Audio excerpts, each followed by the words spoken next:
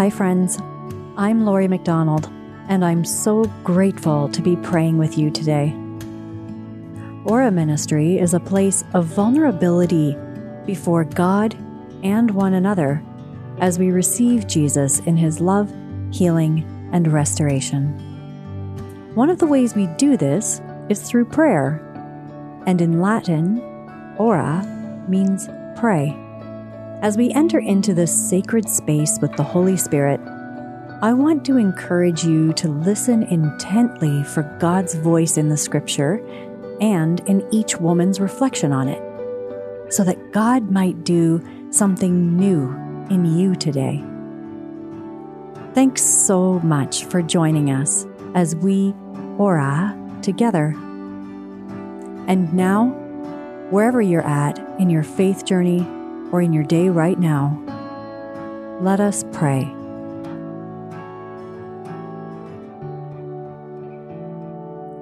Acts 5:12-16.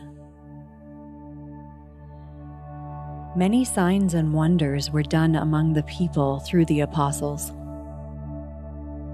And the believers were all together in Solomon's portico.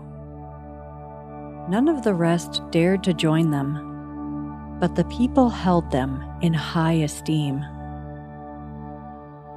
Yet more than ever, believers were added to the Lord, great numbers of both men and women, so that they even carried out the sick into the streets and laid them on cots and mats, in order that Peter's shadow might fall on some of them as he came by. A great number of people would also gather from the towns around Jerusalem, bringing the sick and those tormented by unclean spirits, and they were all cured. Pause, pray, and reflect.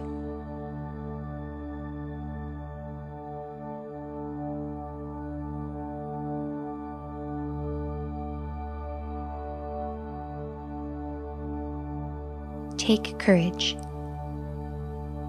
None of the rest dared to join them. Obviously, no one wanted to meet the same end as Jesus himself. But despite the fact that they were held in high esteem, no one dared to join the apostles. Although I call myself a follower of Christ, I can identify with it being dangerous to join his church. In some parts of the world, martyrdom is a very real possibility, and we are fortunate here in Canada that our martyrdom, though certainly not painless, usually means being ridiculed and ostracized for standing up for what the church teaches. What prevents me from daring to live in the power of the Holy Spirit like the apostles? What if I don't know the answer to a question or falter in a debate? What if I pray for someone and it doesn't come to fruition? What if they think I'm crazy? What if it negatively affects someone else's belief in God? What if my worst-case scenario comes to pass?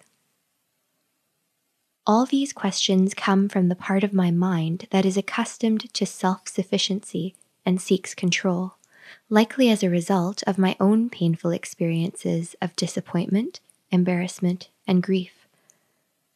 But even through my understandable desire to avoid these difficult feelings, I can see that the fear behind these questions fails to allow God to take his rightful place as author of all and the ultimate good.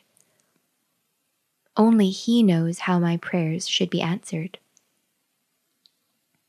The more I live in the power of the Holy Spirit, the more I will see the world with his eyes, and know that he does indeed desire healing for all, but that he will accomplish it his way, in his time.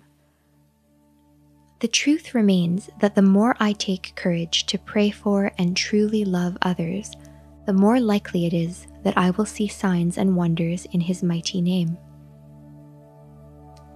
In this week, following the greatest feast of the Church, may we live in the power of the Holy Spirit as did the first believers, the first witnesses of the resurrection, and bring forth signs and wonders regardless of the cost, as we rest in the peace that God's sovereignty brings.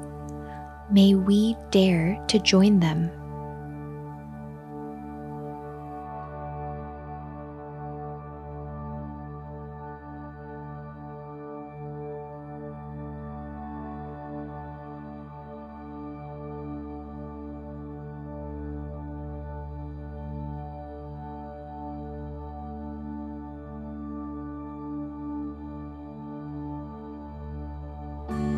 Thanks again for spending this time in prayer with us today.